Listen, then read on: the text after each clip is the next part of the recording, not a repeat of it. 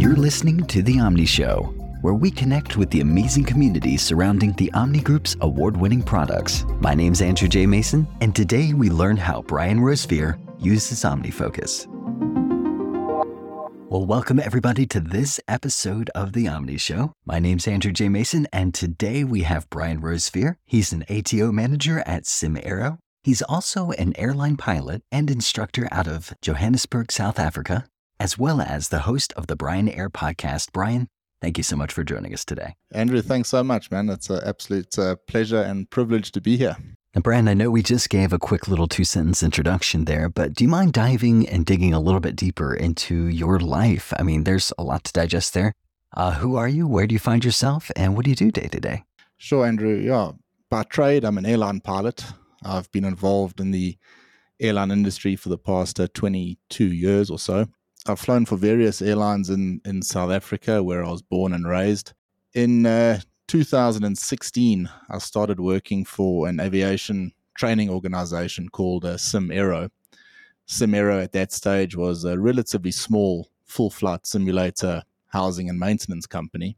So I was working two jobs, and the day job was flying passengers around. And then in my spare time, I was at SimAero either doing pilot instruction or various other jobs within the organization. I started to notice that the knowledge gained in the flight deck over the years actually held a bit of value outside the flight deck. And I started trying one or two little things. And the one area I did go into was the online training side of things. I started a small company called eAerospace. And the little training program that I developed is still actually being used by the SimAero group today here in Joburg. So it was a nice sort of mini personal success story, but also did quite well financially at the time. When COVID came along, everything, as you know, in the airline industry changed. A lot of pilots had to go and look for jobs elsewhere, use their transferable skills in other industries. And I sort of looked at it a little bit different. I saw it as an opportunity to shift out the flight deck. I had, like I said, 22 years or so in the industry, but there was always this little niggling thing in the back of my head saying maybe I should be doing something else. And it wasn't that I didn't enjoy flying. I absolutely love flying, but it's one of those jobs that takes a lot of time. There's a lot of time away from your family, away from your home base. And it wasn't something that I saw myself doing when I was 60 years old. So I needed something else. And when COVID came along and all this chaos was going on around the world, I decided, no, let me go and settle in another direction. So I kept developing the online training programs, and I got myself into a very nice position inside the SimAero group. I ended up as the ATO, which is the training organization manager for our facility here in Johannesburg. And that's where I am today. So I'm very happy to still be in the aviation industry, although not in the flight deck. I still get to do instruction and a little bit more involved on the commercial side of aviation now. SimAero as a group has grown substantially since when I started in 2016. They've got 2 bases in France and another one going up shortly. There's a base in India and a lot of interest in China as well. So a nice big global company, a company that's really looked after me, and it's enabled me to grow as a person and as a professional. So very grateful for where I am today inside the SimAero group. Bryan, that's so cool. I know the tendency for a lot of us is to want to connect the dots in our careers very logically and into forming some sort of overall story arc. It sounds like that's actually happening very naturally for you. So that's amazing to get to hear that play out. Talk to me about any memory you have of the Omni Group when you first came across it.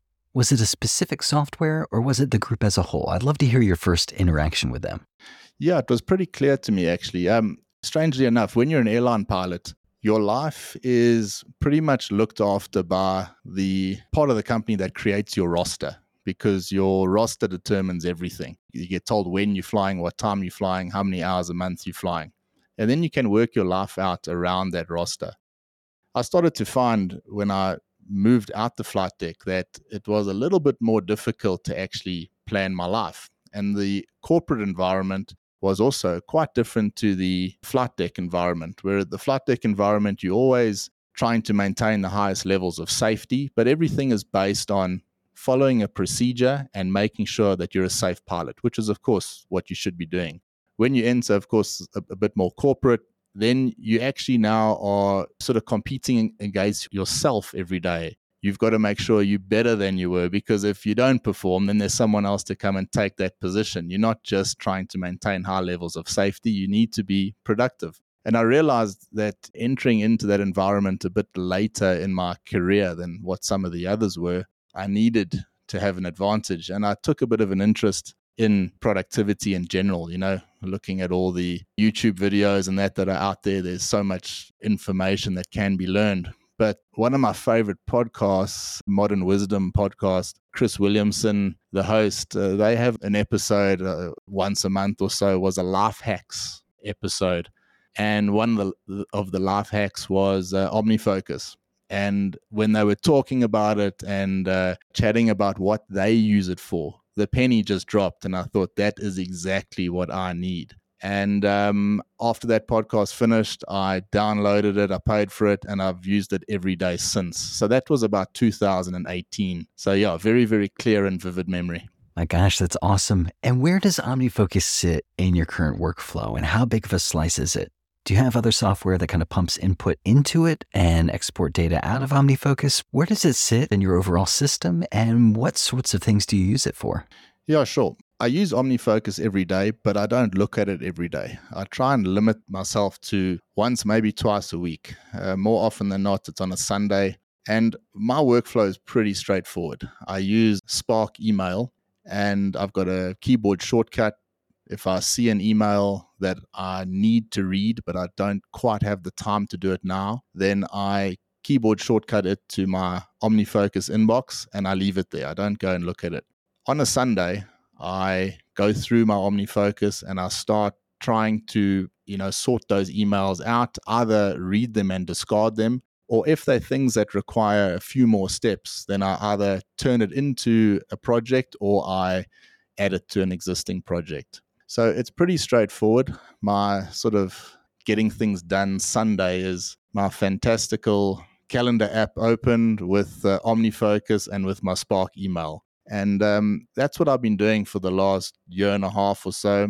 I've tried one or two other ways, but I always end up coming back to the same sort of workflow. So it's pretty straightforward. It's not overly complicated. But the big thing for me, and also with having the podcast that I didn't mention there earlier on, the podcast plays such a big role in my life from a self-development point of view, because I think our listeners, or one of the aspects that we talk about every week, is a little advisory segment where we like to throw something out there that's either motivational or productivity, whatever it is. And as you know, Andrew, if you don't know something well, it's actually quite hard to talk about. You think you know it well until you start trying to talk about it. And from a workflow point of view, if I get an idea, I might be, as an example, sitting now at work or about to go into the simulator to do a bit of training, and an idea pops up for the podcast later in the week. If I don't get that idea into my OmniFocus, I know that that idea is gone. So I'm become quite diligent with making sure if something comes up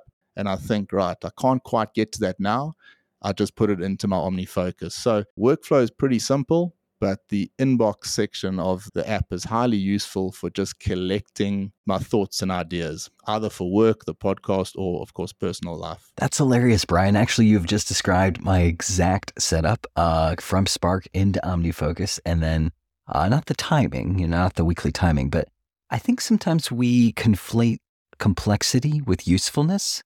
And the more complex a setup is, then therefore the more useful it must be to me. And that's not always the case. Correct. I'd love to get your advice on what's a good first go-to set of steps or tips for somebody that knows they need to do something. They're keeping it all in their head, like you mentioned about the flight simulator, where it's like, I'll remember it later. What advice do you have for somebody who's just starting out to say, like, I need to do more than what I'm doing now, which might even be nothing, but what should I do next? Yeah, something that I didn't realize at the time, I got into sort of productivity because very obviously I wanted to be more productive. I wanted to stand out at work. I wanted to succeed. But what I didn't realize, and something that's far more important. I didn't realize how much of an impact having all these projects and things to do in my head, how much of a negative effect that had on me emotionally. I only realized at the time by getting the thoughts and ideas into a program where I can look at and sort out in my own time, the reduction in my anxiety levels overall was quite profound.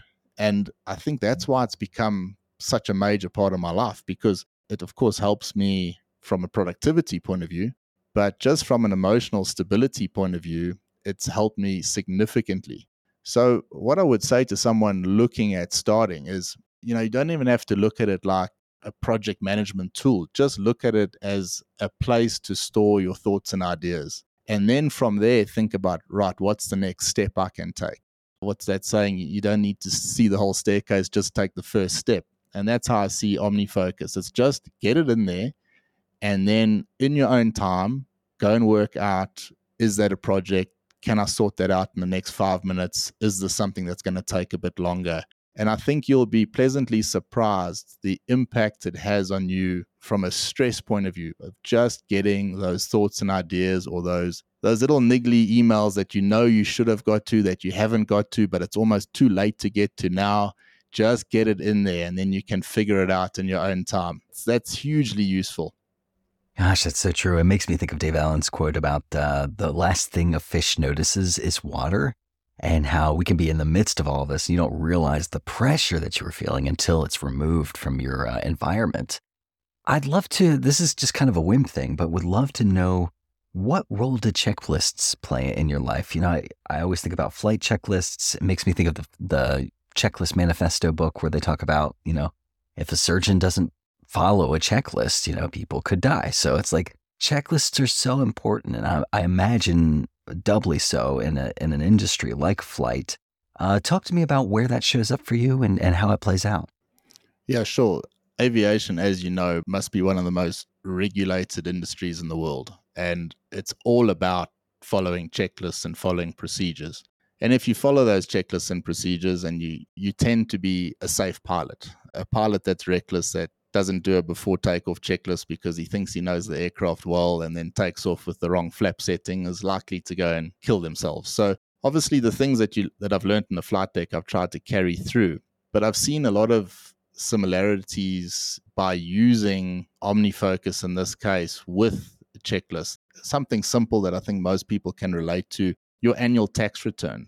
It's something that takes a bit of time. You have to gather your expenses and that together and send them off to your accountant, whatever procedure you follow. But the reality is that procedure doesn't change much. Since I started using OmniFocus, that procedure, I refine it every year. But when it's time for my tax return, I basically pull out the tax return template from last year, and I just go and copy the same thing for the current year. So I use checklists quite often. We use checklists on the podcast to make sure that everything is up and running. We run through like a before start checklist on the podcast.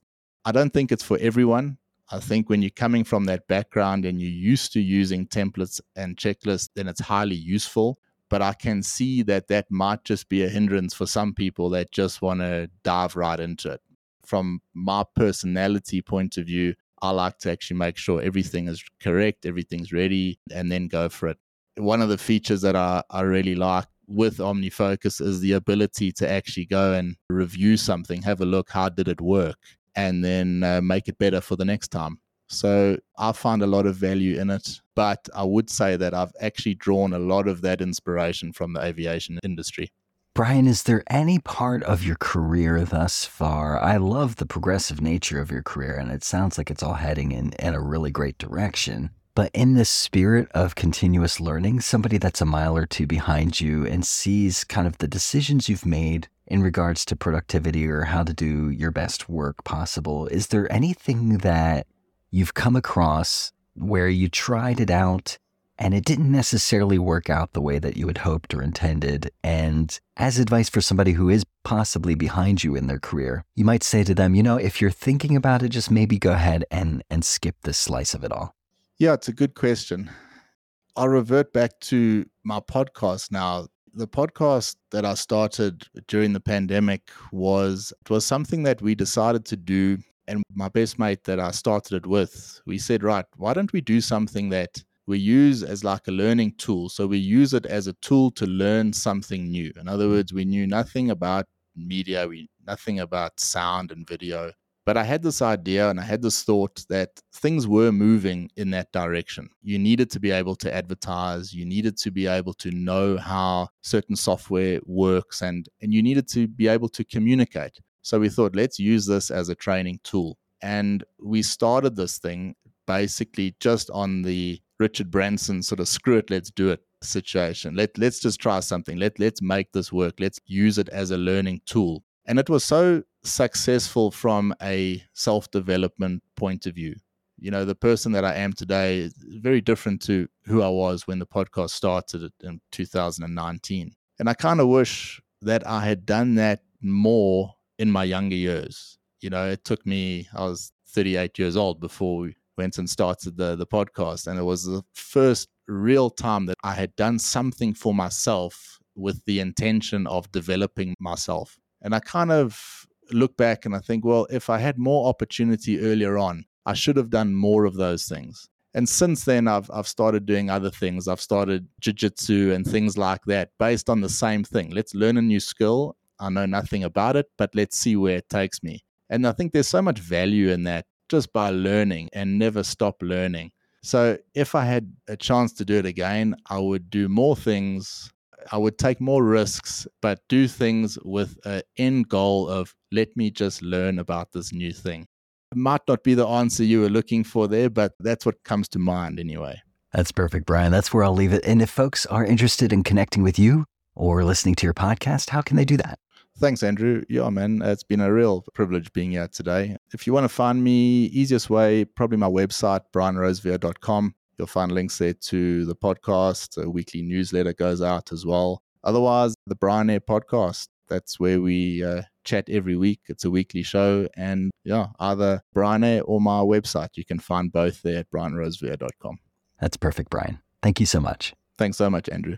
Hey, and thank all of you for listening today, too. You can find us on Mastodon at The Omni Show at omnigroup.com. You can also find out everything that's happening with the Omni Group at omnigroup.com/blog.